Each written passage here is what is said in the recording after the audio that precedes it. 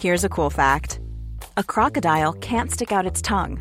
Another cool fact, you can get short-term health insurance for a month or just under a year in some states. United Healthcare short-term insurance plans are designed for people who are between jobs, coming off their parents' plan, or turning a side hustle into a full-time gig. Underwritten by Golden Rule Insurance Company, they offer flexible, budget-friendly coverage with access to a nationwide network of doctors and hospitals. Get more cool facts about United Healthcare short-term plans at uh1.com. Planning for your next trip? Elevate your travel style with Quince. Quince has all the jet-setting essentials you'll want for your next getaway, like European linen, premium luggage options, buttery soft Italian leather bags, and so much more. And it's all priced at 50 to 80% less than similar brands. Plus, Quince only works with factories that use safe and ethical manufacturing practices. Pack your bags with high-quality essentials you'll be wearing for vacations to come with Quince. Go to quince.com/trip for free shipping and 365-day returns. 110 meter häck. Den kanske svåraste sprintdistansen inom friidrotten med över 1 meter höga häckar, 10 stycken som ska passeras över 110 meter. En distans som präglas av världsprofiler och dramatik, som när den stora kinesiska nationalidolen Liu Qiang klev ut på hemmaplan i Peking-OS, klev ner i startblocken och plötsligt reste sig och lämnade arenan på grund av skada och en kinesisk idrottsnation i chock. Den svenska rekordinnehavaren är Robert Kronberg, den nuvarande världsrekordinnehavaren är amerikanen Arius Merritt. Och de största 110 häcknamnen genom tiderna är annars profiler som Colin Jackson, Alan Johnson och Roger Kingdom. 110 avsnitt av Sporthuset är vi uppe i nu.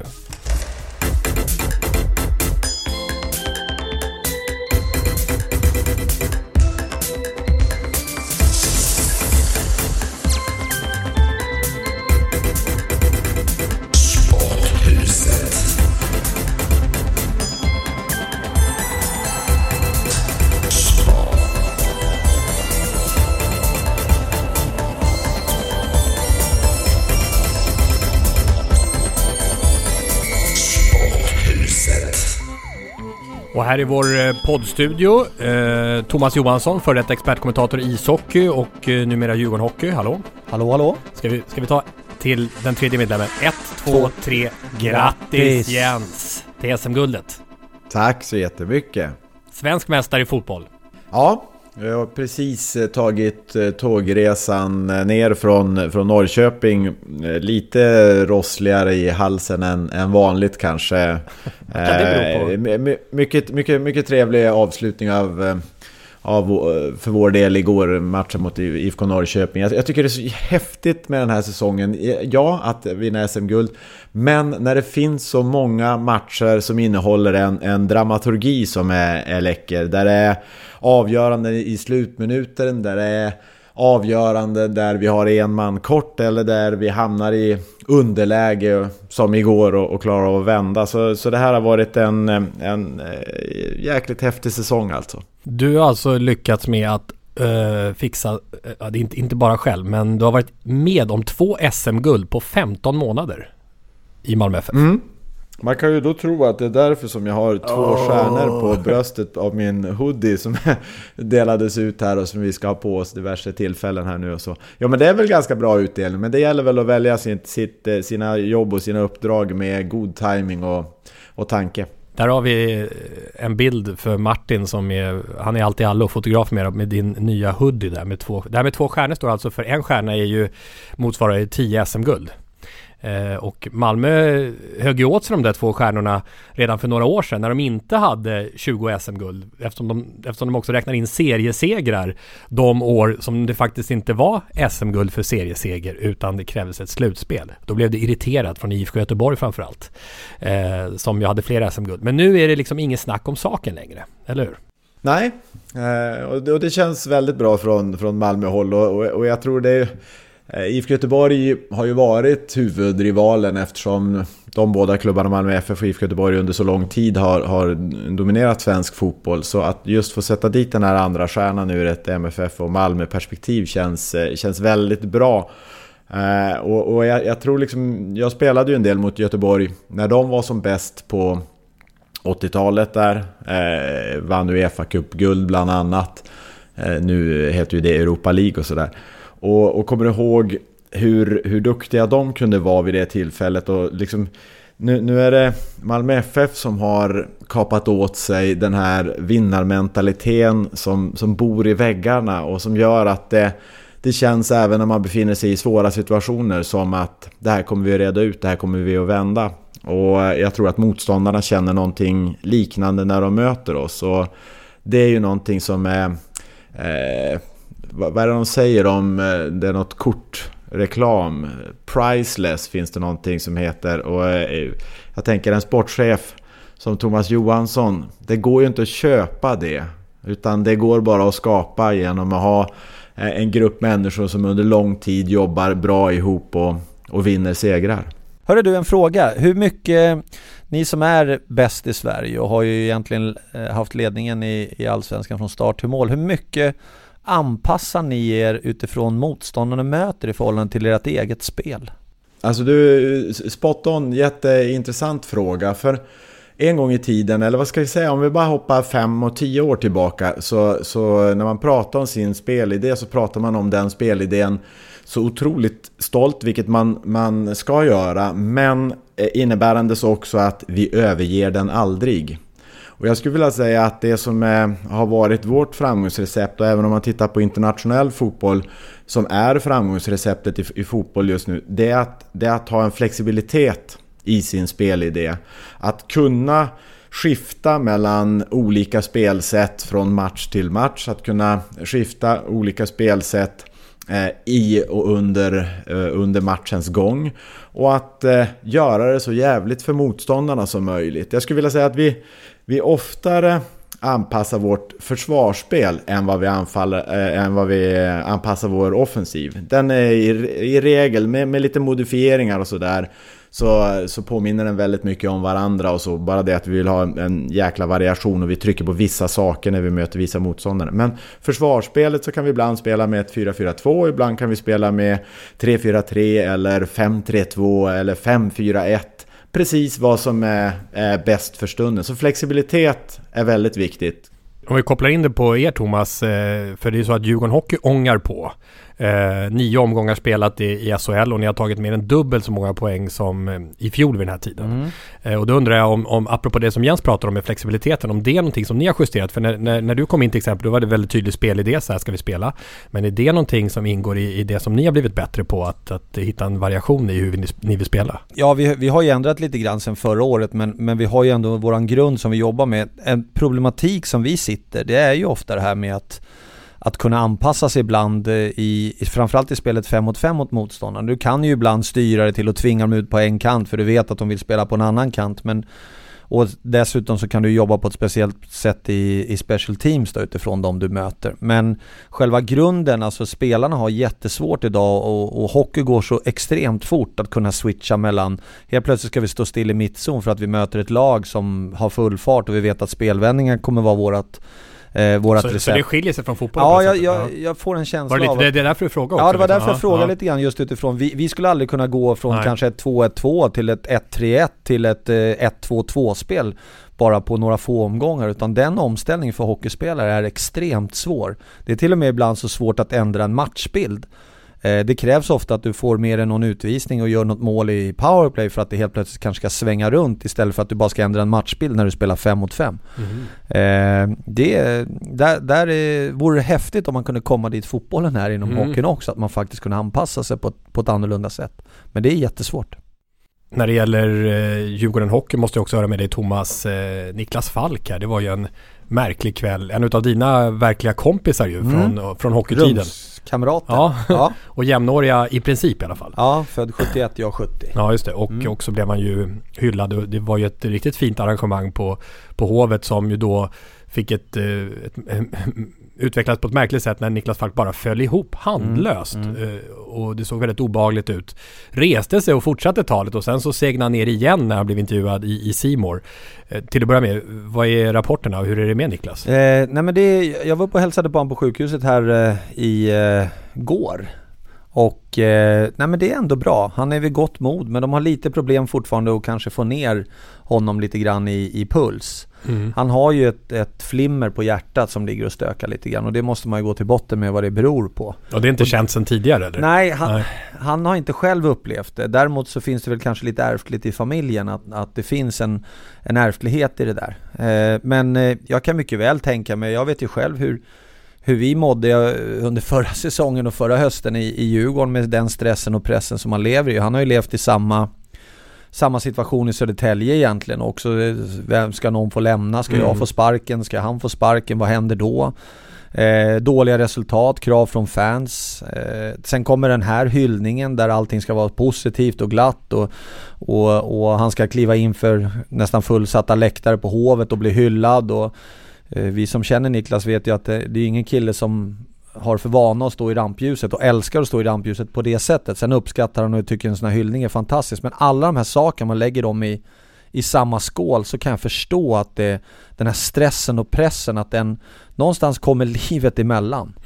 Och det gjorde det den här stunden. Livet var där någonstans och talade om för Niklas att vänta nu, du kan inte fortsätta så här, du behöver göra någonting. Och det är väl tur att det var där, så att det inte var på motorvägen mellan Stockholm och Södertälje som livet skulle tala om att det är dags att ta det lite piano. Vad tänkte du när han föll ihop där? Vad kände man blir ju alldeles... För mig så jag får ju direkt sådana här till de här fotbollsspelarna framförallt som har segnat ner på plan. Alltså bara dött i vissa fall. Ja. Så att det är ju klart att det blir väldigt dramatiskt. Sen så när han väl kom upp igen så kändes det som att sätter ner. Ja, det första han gjorde var att han drog ett skämt. Han gick upp och drog ett skämt det första han gjorde. Så det här blir en YouTube-klassiker. Ja, precis.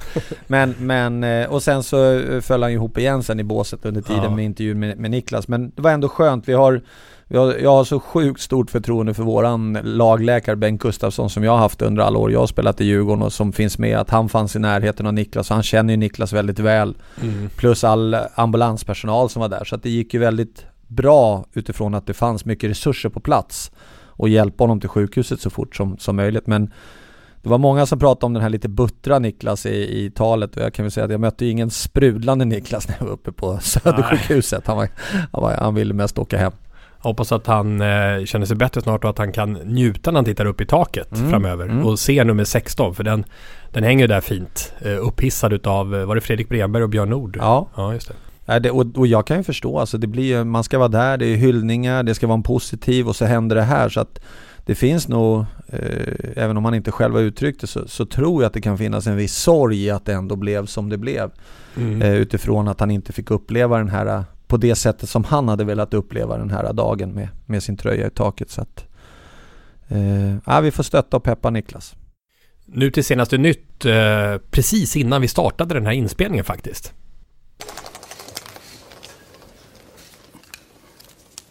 First match is going to be played in Sweden. 11-time World Cup participants and have reached the semifinals on 4 occasions. Games. Italy, 4-time world champion and have participated in every World Cup since 1962. There we have it, Fernando. Thank you very much. This brings us to the end of the draw. Fernando Hierro, den gamla spanska storspelaren, drog Italien som svensk motståndare i VM-kvalplayoff i november. Italien som alltså inte har missat fotbolls-VM sedan VM i Sverige 1958. Och det låter ju otroligt tufft såklart, ett av de absolut största fotbollsländerna, Jens. Men vad tänker du då inför ett dubbelmöte mot Italien?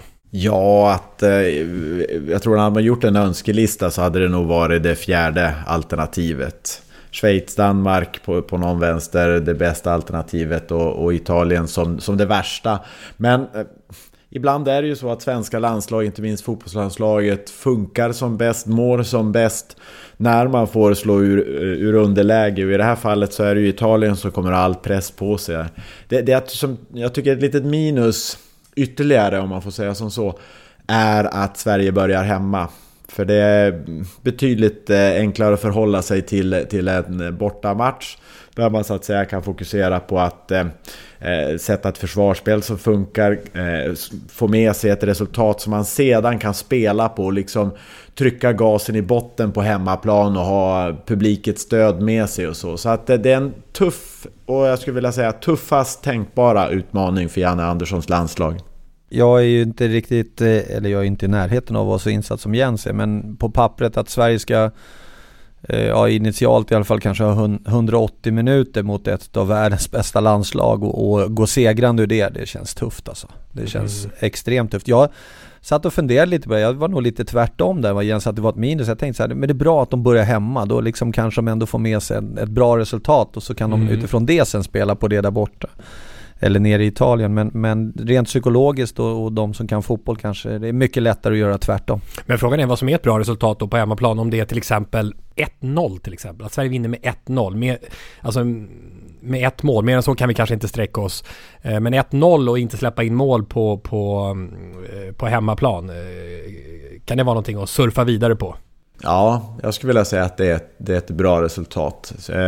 Sedan så är det klart tar man ju gärna emot större segrar än så. Men den där nollan är väldigt bra. För så fort Sverige gör ett mål på bortaplan så ska ju liksom Italien då trycka in 2. Så jag menar liksom ett 0-0-resultat kan också vara ett bra resultat. Så att hålla nollan är viktigt. Man ska komma ihåg att jag tyckte Italien var ett av de absolut mest intressanta lagen att följa under EM som var i Frankrike härom sommaren. Men då var det ju under Antonio Contes regi. Conte som nu vann ligaguld med Chelsea i Premier League och så. Så att Ventura är inte lika sylvass som Conte var då. Och det är ganska många som börjar bli lite grann ålderstigna, inte minst i försvarslinjen för Italien. Men som sagt var... Ja, vi håller tummarna och det blir 2 jättehäftiga matcher oavsett vilket alltså. Den första fighten på Friends den 10 november klockan 20:45 och sen bortamötet bara 3 dagar senare, så tajt är det med matcherna 13 november. Så 20:45, 10 november, arenan utsåld gånger 3 någonting kan man tänka sig. Danmark då, avslutningsvis Jens, går de till VM. De möter alltså Irland. Ja, men jag tror de gör det faktiskt. De startar ju kvalspelet väldigt darrigt och svagt och har liksom ett bra momentum just nu för tillfället. Så jag tror att danskarna, och jag har lite danska spelare i Malmö FF och våran fysio är tillika fysio i det danska landslaget. Så de indikationer jag får är att de kommer att vara vassa. Så jag tror Danmark kommer att greja det där.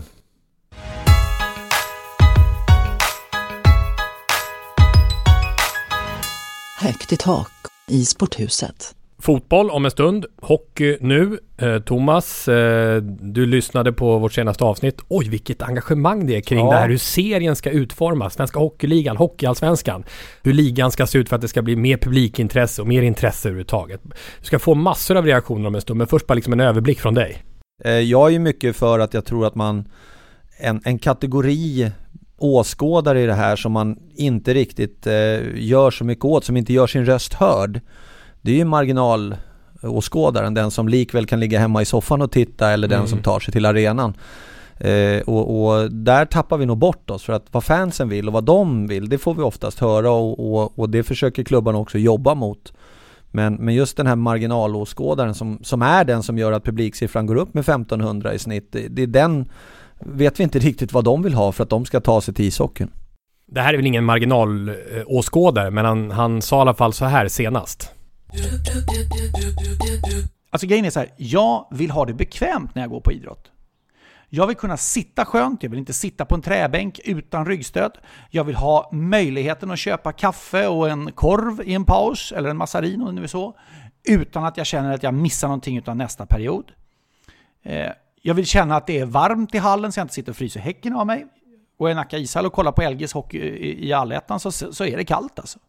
Så att, jag tycker bara att, jag vill bara säga det att jag tycker inte det är fel att man vill ha en bekvämlighet när man går på idrott. Och det blir ibland så att man liksom försöker stöta ut oss med en eldgaffel liksom. Så, man kommer in i hallen och sätter sig och säger, gud vad skönt att sitta med ett ryggstöd. Då kommer de med en eldgaffel, ut med dig! Här ska du inte ha det skönt inte. Du ska inte ha det skönt här inne. Riktiga idrottare, riktiga åskådare, de står upp och fryser arslet av sig. Men jag tycker inte att det är så. Jag vill ha det mysigt och bekvämt när jag går på idrott, och det är en del av den moderna åskådarens kravbild, tror jag. Lasse i farten. Och vi har ju då vi pratade om en projektgrupp i Blekinge, Viktor Ren, som har hört av sig igen. De har ett projekt ihop med Karlskrona Hockey om hur man ska kunna få fler människor att gå på matcherna. Och han skriver så här: när det gäller vårt projekt så tar Lasse också upp att man inte vill sitta och frysa häcken av sig utan vill ha en trevlig upplevelse, medan hardcore-fansen tycker att det hör till. Och det är främst den här typen av aspekter vi kollar på när vi ska arbeta med förbättringsförslag, hur vi kan förbättra arenaupplevelsen för besökarna. Det vi försöker ta reda på är vad människor värdesätter med ett hockeybesök förutom ishockeyn, och vad de som inte går på hockey, det är väl de du pratar om, Thomas, marginalåskådarna, värdesätter som de inte hittar på en hockeymatch och som gör att de väljer bort att gå på ishockey. Så frågan är vad ni värdesätter med ett hockey, fotbolls, handbolls, bandy, friidrotts, travbesök, förutom själva sporten i sig. Varför kommer ni tillbaka? Det håller de på och försöker att klura ut i den undersökningen, utredningen. Jag misstänker att det är ett ämne för var och varannan elitklubb. Ja, det är det ju definitivt, och Lasse är ju inne på någonting. Jag tror att man har en enorm utmaning att få de här som är riktiga fans, alltså de kommer i stort sett alltid vara där. Sen kan de alltid ha åsikter om att det är för dyrt eller det är för mycket och det betyder för lite, men i grund och botten så kommer säsongskorten att vara där och fansen kommer att vara där. Men ska klubbarna verkligen också tjäna pengar och att det ska bli slutsålt i hallarna, då måste man komma åt de här som hellre väljer soffan. Jag tycker hockeyn var ju lite före fotbollen i att byta ut sina gamla arenor och göra dem till moderna arenor. Och jag misstänker att det har varit ganska så bra publikt tidigare år, alltså om vi hoppar 5 år tillbaka i tiden. Och då misstänker jag att bekvämligheten har väl antagligen inte blivit sämre, eller har de verkligen det? Eller är det andra saker som gör att publiken sviker? Ja, det kan man ju. Jag såg någon undersökning, var 2014-2015, då ökade publiksnittet. Då kan man ju titta på vilka lag som fanns med och hur det påverkade publiksnittet. Idag har ju många klubbar differentierad prissättning. Det innebär att sitter du bra ungefär som på teater så betalar du lite mer, och sitter du lite sämre så betalar du lite mindre. Men vad exakt det som skaver för de här personerna som klubbarna idag lever på? Alltså skulle vi få upp våra publiksiffror kanske med 500-600 personer och då är det ju inte kanske 500-600 fans som skulle kunna gå varje match, utan det blir ju den här som väljer soffan och inte så, eller att gå till hallen. Och hur får vi dem liksom att komma till arenorna? Hur får vi dem att gå istället för att de går 1 gång per år? Om de gick 3 gånger per år så helt plötsligt skulle det ju hända grejer. Vi tackar för alla åsikter som har strömmat in. Det finns ju också det motsatta, apropå publiken också, om arrangemanget. Det kommer från Rasmus Järndal. Det är alltså mejl till Sporthuset @houseofsports.se som det har dundrat in mejl om detta. Han har ju liksom den motsatta synen på den här. Det är han som har den här eldgaffeln i rumpan på Lasse. Det är Rasmus med flera. Nej, men arrangemanget. Sverige har överlag en stark supporterkultur, säger han, som har vuxit fram i samband med föreningsidrotten. Och den har liksom inte satts på sponsorernas och klubbarnas villkor utan på just supporternas. För varje år som går har de makthungriga, som man skriver, pamparna i SHL infört små nya moment för att bryta den här traditionen och slå an en annan väg. Powerbreaks, musik efter mål, intron med eld och andra saker. Reklam i spelarbrottet samtidigt som de försöker arbeta upp en spänning och stämning på läktarna. Och senaste matchen han såg live var Djurgården-Skellefteå på Hovet. Djurgårdslacken då försökte liksom pumpa igång atmosfären och ramserna, men det kommer istället kraftigt med musik och så, och det tar bort det genuina och spontana känslouttrycket som en idrottsläktare bär med sig. En idrott som berövar sin egen själ kommer inte att locka människor som är hängivna nog att se 26 hemmamatcher om året. Och det här vet jag att Djurgården Hockey, som jag en gång tidigare huserade i Globen, jobbade med att man flyttade till Hovet och så också, och för att också lyssna på de mer klacksupportrar och så. Absolut, ja. Det var ju en stor del i att man kanske lämnade Globen och flyttade till Hovet. Det var ju för att just skapa den här bättre atmosfären. Eftersom jag ser alla våra hemmamatcher så är jag ju lite så här, jag tycker att vi Det är inte så ofta vi spelar musik i arenan för att klacken har önskemål om att de ska höras och att de ska sjunga och på så sätt hjälpa till att skapa stämningen. Så att, men det är alltid det är en dragkamp däremellan. Hur gör man det här bäst och vad gör man? Och då blir man ju också att jag önskar att det var 1000 personer, 1000 fans i kurvan varenda gång, för det skulle driva igång och det skulle skapa. Men tittar vi rent historiskt nu så vi kanske har 3 matcher per år utav 26 när det är så. Och vad gör vi de andra 23? Hur får vi en atmosfär då? Att det är ett självspelande piano när de är där? Inga problem. Är det fantastiskt? Ja, det är grymt. Det finns inget bättre ställe att vara på. Men det är 23 andra omgångar som vi också måste jobba med det här. Och hur gör man då? Hur hjälps man åt under den perioden för att skapa en hype, locka dit folk, att folk tycker att Hovet är the place to be 2 kvällar i veckan eller 1 kväll i veckan, ibland 3 kvällar i veckan. Det är ju liksom, ja, där blir det ju en liten dragkamp emellan att fansen ska ha sitt för det, eller de övriga som är övriga åskådare ska också få en upplevelse när de är där. Joakim Norberg, Jens Backeman, Martin Ahlgren, Bosse Lundberg med flera som har hört av sig också. Många pekar också på det här med serieupplägg och så. Där finns det ju en oändlig massa förslag som handlar om att utöka antalet lag och dela upp i derbygrupper och allting. Allting har ju liksom prövats på något sätt fram och tillbaka, så det undrar om det är där som skon klämmer verkligen. Vi hade ju derbygrupper. Jag vet ju då när jag spelade i Djurgården så hade vi AIK bland annat in i en derbygrupp. Till slut så började man gnälla på att det var ett överflöd i derbyn. Exakt, att det var 6 och då var det fel på det. Leksand-Brynäs 6 matcher, inflation i derbyn. Ja, Djurgården-AIK 6 matcher. Det är bara för att de ska kräma ut pengar i det här. Ja, men alltså så var det faktiskt. Så att det blir ju liksom, oavsett vad man väljer så finns det alltid vinklar på om det är positivt eller negativt. Jag tycker ändå man trattar ner till en sak som är bra inom fotbollen. Alltså det är klart, fler matcher ger bättre totalekonomi. Och antalet omgångar kommer inte skäras ner i ishockeyn. Det är inte sannolikt, för hur ska ni annars få ihop de pengarna? Men det som är bättre med fotbollen trots allt, om jag får välja mellan fotbollsmatch och hockeymatch, är att varje fotbollsmatch är så mycket mer värd. Alltså i poäng. Även om Milo sa förra, varje match är jätteviktig. Den är inte alls lika viktig. Ni har 30 matcher, Jens, som leder till ett SM-guld. Här är det över 50 matcher som leder till ett slutspel där 10 lag är med. Ja, nej men det är bättre med fotboll. Nej, men det är också. Men sen när ert slutspel startar, då jäklar. Ja. Då är ni nummer 1. Och nu har Malmö säkrat guldet i fotbollen med 3 omgångar kvar. Det är inte så jäkla intressant. Nej, men det finns ju många aspekter på det där. Jag kan ju tycka så här, jag är Malmö-supporter så absolut. Eller är jag supporter i andra änden utav de lagen som ligger där, så är det klart att jag våndas. Så att men om jag liksom är en supporter från mittenlag. Ja, Elfsborg och uppåt. Ska det bli 10 eller 8? Ja, alltså hur intressant är det när man har spelat? Ja visst, och nu har de vunnit 4 matcher. Ja, men då går jag och tittar igen, för nu börjar det bli lite dramatiskt. Men så länge de ligger och skvalpar där, så hur intressant är den serien? Så att det finns ju olika där hockeyn, jag kan ju hålla med om, ja, är det rätt att 10 lag tar sig vidare? Nej, det kanske inte är, men det är ändå en dramatik kring vem hamnar 8, 9, 10 och 7. Där är det lite jämnt emellan, oftast mellan strecken om man ska hamna över eller under. Tycker du att det skulle vara slutspel i fotbollen? Jag menar, det är ju som att svära i kyrkan. Det var ju det fanns på ja, det var ju det har var ju på funnits 80-talet. en gång i tiden. Nej, men jag gillar ju charmen av att alla idrotter någonstans ändå har sin grej. Jag tycker så här, det finns ingen anledning för fotbollen att införa ett slutspel. Jag gillar charmen med det, att man har en rak serie och de som vinner. Jag gillar också charmen med hockeyn som har sitt slutspel där allting liksom någonstans ställs på sin spets och så. Men så jäkla irriterande om ni skulle börja om i ett slutspel nu efter att ha vunnit ligan helt överlägset. Så hade det varit om det var på topplag.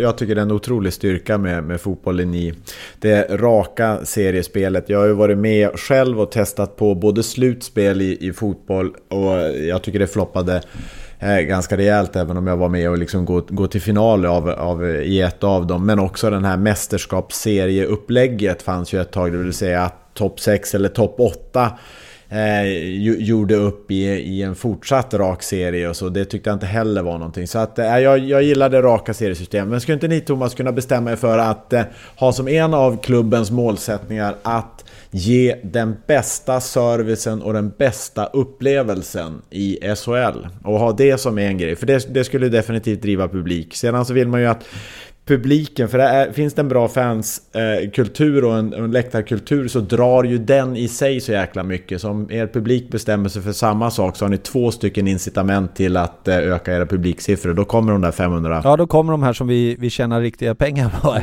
Nej, men det är väl självklart. Och då ska det vara app och beställa hamburgare och allt sånt där, eller hur? Nej, men Djurgården har ju varit där, och vi kan väl säga, innan jag kommenterar fotboll och hockey, så kan man väl säga att oavsett om vi har för 3 år sedan när Djurgården tog sig tillbaks till SHL, så hade man ju sjuka publiksiffror. Man var ju liksom, och sen året efter så värvade man in mer profiler. Då hade man Toresen och Sörensen och Tellan, och då gick publiksiffrorna ner, fast man gick bättre som lag. I år när vi går sportsligt ännu bättre, förra året så hamnade vi ju i skiten, och då var det ju rätt lätt att säga så här, publiken kommer inte för att vi ligger i botten. I år när vi är med i toppen och spelar, så har vi fortfarande vikande kanske publik utifrån det, och därför känns det som att säga att vi måste ha mer profiler i SHL, det måste vara mer det här. Ja, men även om vi köper in profiler, så verkar det inte som att vi måste ha en hamburgerapp. Ja, vi måste ha en hamburgerapp. America's favorite pastime is going high-tech. News Channel 5's Molly Reynolds has the details on a new service that was just introduced at Roger Dean Stadium. It has some fans, well, they've been craving it. Right, Molly? That's right. If you're really into the game, but you're hungry, you no longer have to miss any of the action. Teresa Kruger has been a fan of baseball since she was a kid. No surprise, she is from Cardinal country after all. Thanks to an app called Jibo, when Teresa is craving a hot dog, she no longer has to leave her seat. We order our tickets online and get them printed off, and then you can come here and just order your food on your phone. Here's how it works. There's a QR code on the back of each seat. Scan it with your smartphone, order what you want, and your food and drinks will be delivered right to you.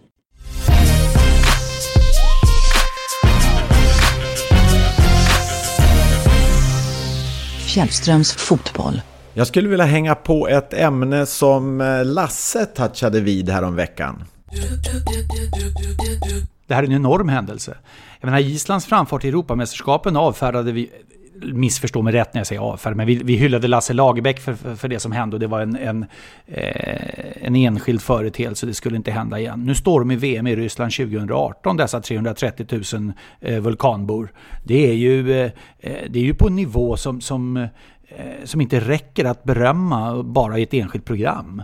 Det bör ju vara på något sätt en serie över samtliga sommar i P1. 2018 bör heta Island, vulkansensationen. Ja, han har ju faktiskt en riktigt härlig poäng tycker jag här.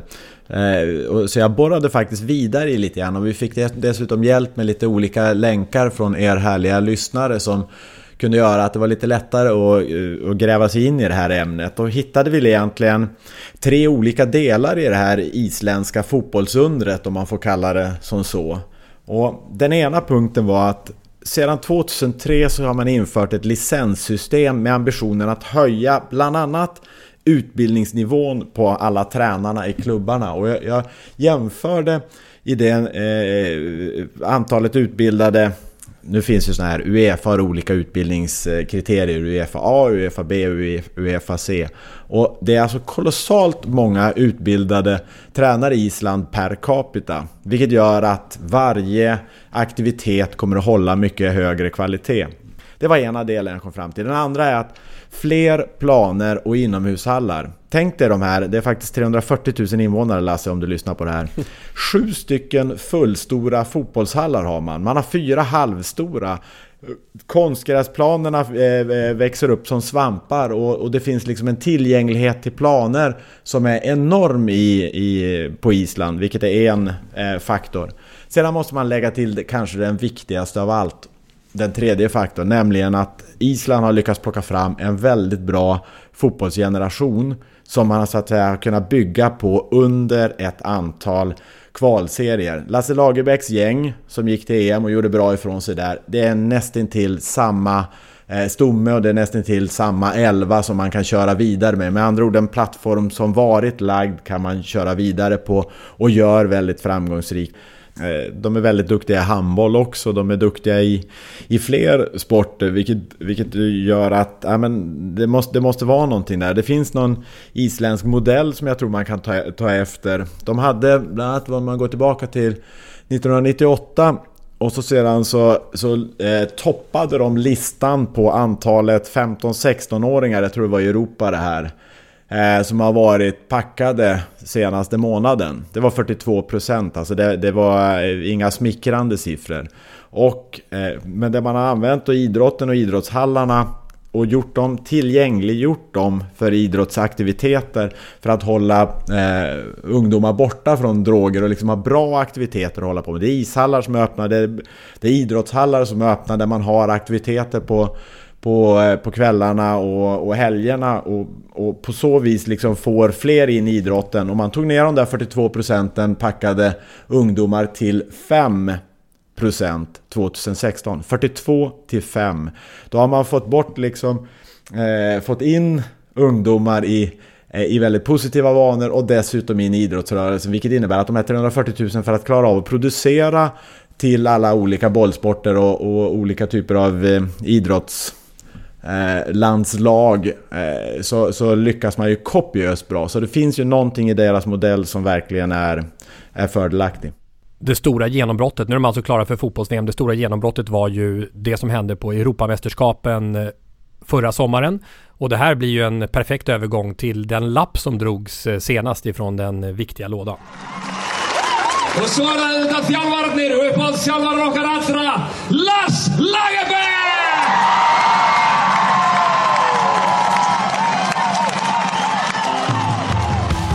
Nu ska vi kärleksbomba, nu ska vi kärleksbomba, nu ska vi kärleksbomba, ja vi ska kärleksbomba, kärleksbomba, kärleksbomba, kärleksbomba idag.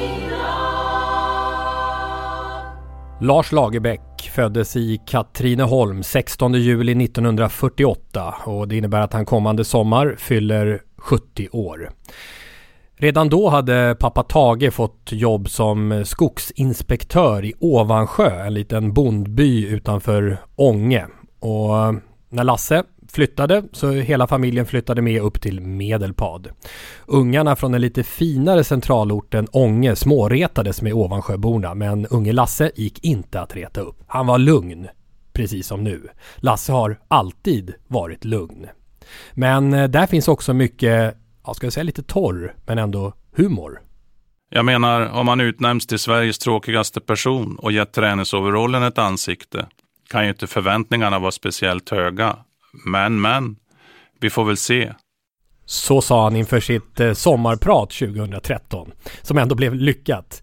I lilla Alby, en halvmil från Ovansjö, så startade fotbollskarriären. 12 år gammal började han spela i Alby FF och vid 15 års ålder så debuterade Lasse Lagerbäck i A-laget. Men utan att imponera, mångårige Alby-ledaren Lage Nylén minns halvbacken. Haha, nej, inte en chans att han skulle spela allsvensk, det såg man direkt. Men han hade ett enastående intresse och han tog sig ju ändå ganska högt upp i serierna även som spelare, sa han. Efter uppväxten i Ovansjö, starten på fotbollskarriären i Alby, skolgång i Ånge, så gick Lagerbäcks flyttlass vidare. Till Jens Fjällström-trakter faktiskt. Han flyttade till Umeå för att studera och spelade med Gimonäs CK, Fjällströms moderklubb, där han även anställdes som kanslist. Senare började han studera vid gymnastik- och idrottshögskolan i Stockholm och där träffade han Roland Andersson och det var ett viktigt möte. Han som sen skulle bli assisterande förbundskapten i det svenska landslaget.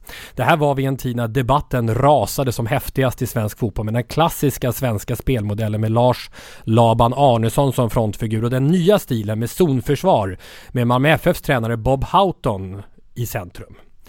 Lagerbäck åkte ofta till Malmö för att studera det nya spelsättet och Roland Andersson just öppnade dörrarna in i klubben. Han fastnade för de nya idéerna och tog dem med sig när han fick sitt första tränarjobb i Hälsingland och division 4-laget Kilafors. Lasse långsamt steg efter steg framåt i tränarkarriären. Men ganska långsamt ändå. Vidare till Arbro 1983, sen till division 2-laget Hudiksvall 87. 1990 kom ett avgörande steg. Lagerbäck sökte en tjänst som tränare och spelarutbildare i Svenska fotbollförbundet. Och ironiskt nog var det just Lars Laban Arnesson som predikade en helt annan modell inom svensk fotboll. Motpolen i debatten kring att spela fotboll som anställde Lagerbäck. Lagerbäck började sedan jobba med Tommy Söderberg och de två utvecklades mycket tillsammans. Han har också vittnat om hur mycket han lärt sig av att hjälpa förbundskapten Olle Nordin och senare Tommy Svensson och Tord Grip. Och 1998 så tog Tommy Söderberg upp honom till rollen som assisterande tränare i A-landslaget.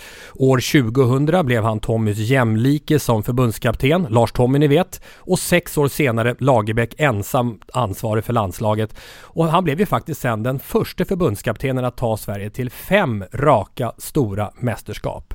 Otroligt facit i EM- och VM-kvalmatcher. Bara 7 förluster på 58 matcher. Sverige misslyckades sen med att gå vidare från gruppspelet i EM 2008 och det föranledde att många svenskar krävde hans avgång. Trycket var ganska hårt och efter att Sverige också missade VM i Sydafrika 2 år senare så valde Lagerbäck att avgå efter förlust mot Danmark i det VM-kvalet. Men han skulle komma till Sydafrika ändå, för bara några månader senare så presenterades han som Nigerias nya förbundskapten. Tackade nej sen till en fortsättning efter VM som slutade med 1 oavgjord och 2 förluster för Nigeria. Men sen då, den 14 oktober 2011 så offentliggjorde det isländska fotbollförbundet Lagerbäck som ny förbundskapten. Och alla vet ju då, inte minst apropå det vi hört Jens prata om, vilka underverk han gjorde med deras landslag. Med kvartsfinalsegern i EM 2016 mot England som det största som ju hänt isländsk fotboll. Rakkisteg är bula jävla för islänninga! Rakkisteg bula jävla ger bara rätt efter att vi lättumönter!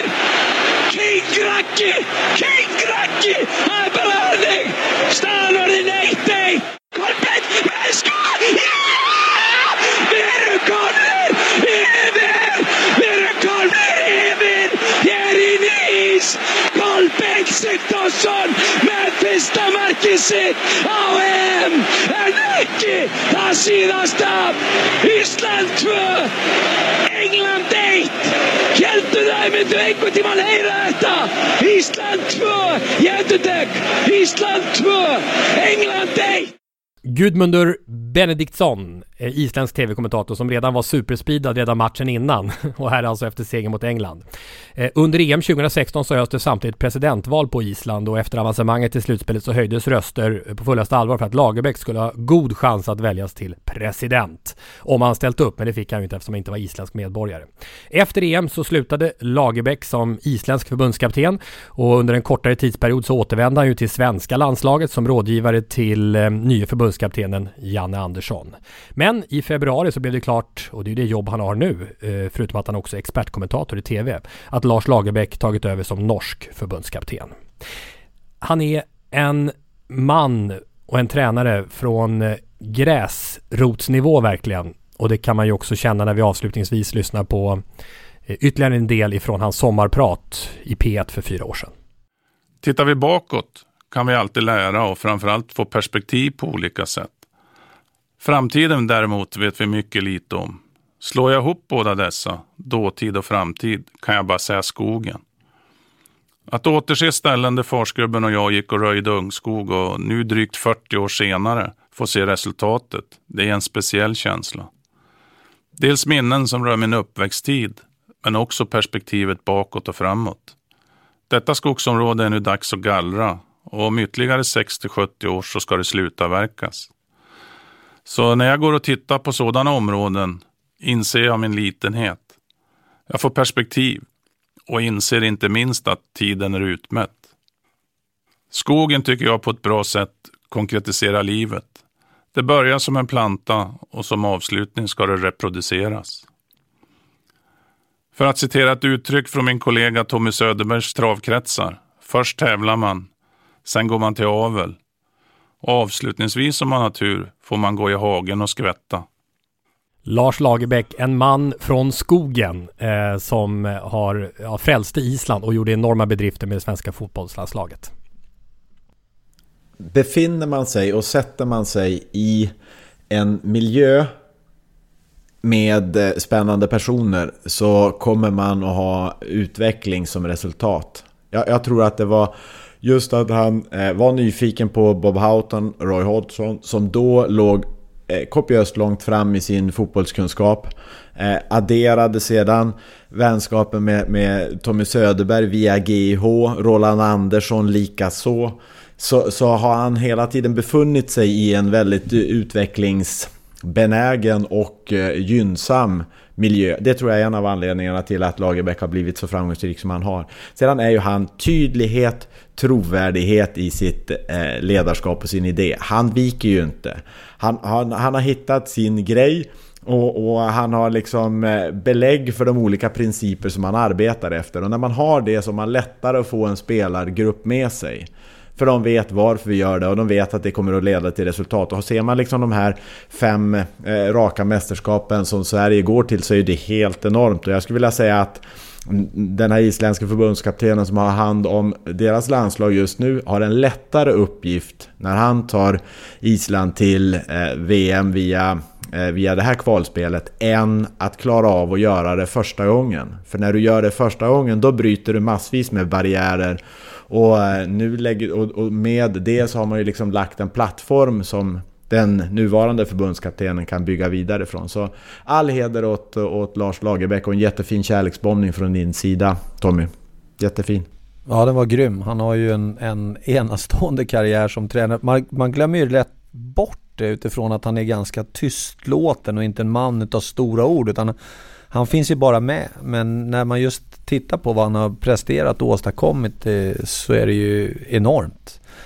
Jag tror lite precis som du är inne på, Jens, just den här barriärbrytande delen både för svensk fotboll att visa att vi klarar av det här, vi kan, men också eller framförallt för isländsk fotboll att visa dem att det går faktiskt att ta sig vidare, det går att vinna, det går att klara av de här hindren, tror jag, som har varit större än deras vulkaner där hemma, att försöka ta sig till ett EM eller ett VM-slutspel, och så kommer Lasse Lagerbäck och bara sopa bort det och visa att det här funkar. Ja, men jag tror att den betydelsen för isländsk fotboll är ju enorm, precis som den betydelsen har också varit för Sverige, att vi klarar av att ta oss till slutspel efter slutspel efter slutspel. Så att där har han ju haft en enorm impact både på svensk och isländsk fotboll. Och sen popularitetsmässigt lite intressant. Det finns ju ett uttryck, jag tror det är från Bibeln faktiskt, där man säger att ingen är profet i sin egen hemstad. Och så länge han var svensk förbundskapten så var han ju inte så himla populär, eller hur? Trots alla de här framgångarna. Han var ju ganska ofta ifrågasatt och tråkig och allting. Och nu har han blivit otroligt mycket mer populär här, uppfattar jag det som. Efter den isländska succén, expertkommentator och så vidare, kanske har han blivit lite mer avslappnad i sin relation mot media också, eller vad säger ni? Ja, det tror jag. Jag kan hålla med om att han har ju haft en jag var ju väldigt förvånad när han hamnade som expert i Viasat-studion med hans sätt att prata och lite så här entonigt och sådär. Men självklart så har ju framgången med Island, han helt plötsligt ska bli president, känns det som. Det har vuxit enormt, och då har svenskarna också fått upp ögonen på honom. Kanske var rätt bra ändå. Ja, det har nog varit ganska bra, den där killen. Det här flyger ut lappar. Kan du ta en lapp här som tänkte vi skulle skänka till Lena Sundqvist nästa vecka.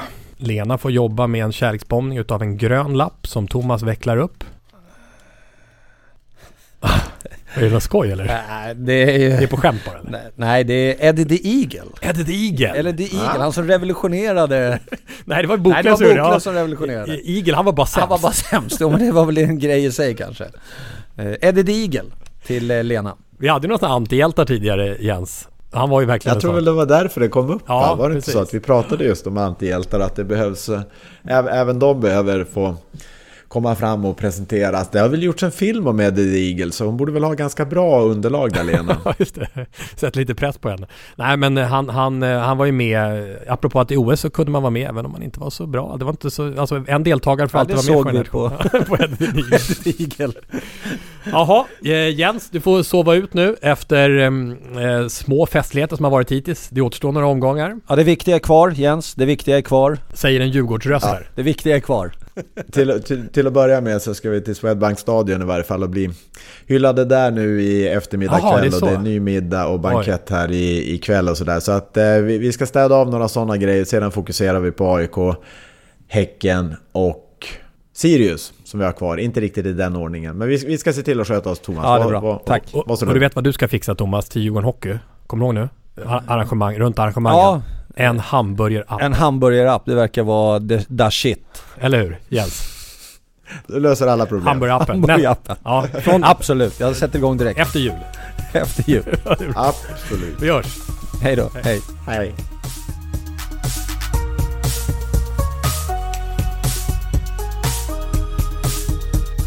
Sporthuset produceras av House of Sports. Jinglar gjorda av sånggruppen Sonora, Patrik Åhman och Jonas Jonasson. Hörs nästa vecka, JP. Hey, it's Danny Pellegrino from Everything Iconic. Ready to upgrade your style game without blowing your budget? Check out Quince. They've got all the good stuff, shirts and polos, activewear and fine leather goods, all at 50 to 80% less than other high-end brands. And the best part? They're all about safe, ethical, and responsible manufacturing. Get that luxury vibe without the luxury price tag. Hit up quince.com/upgrade for free shipping and 365-day returns on your next order. That's quince.com/upgrade.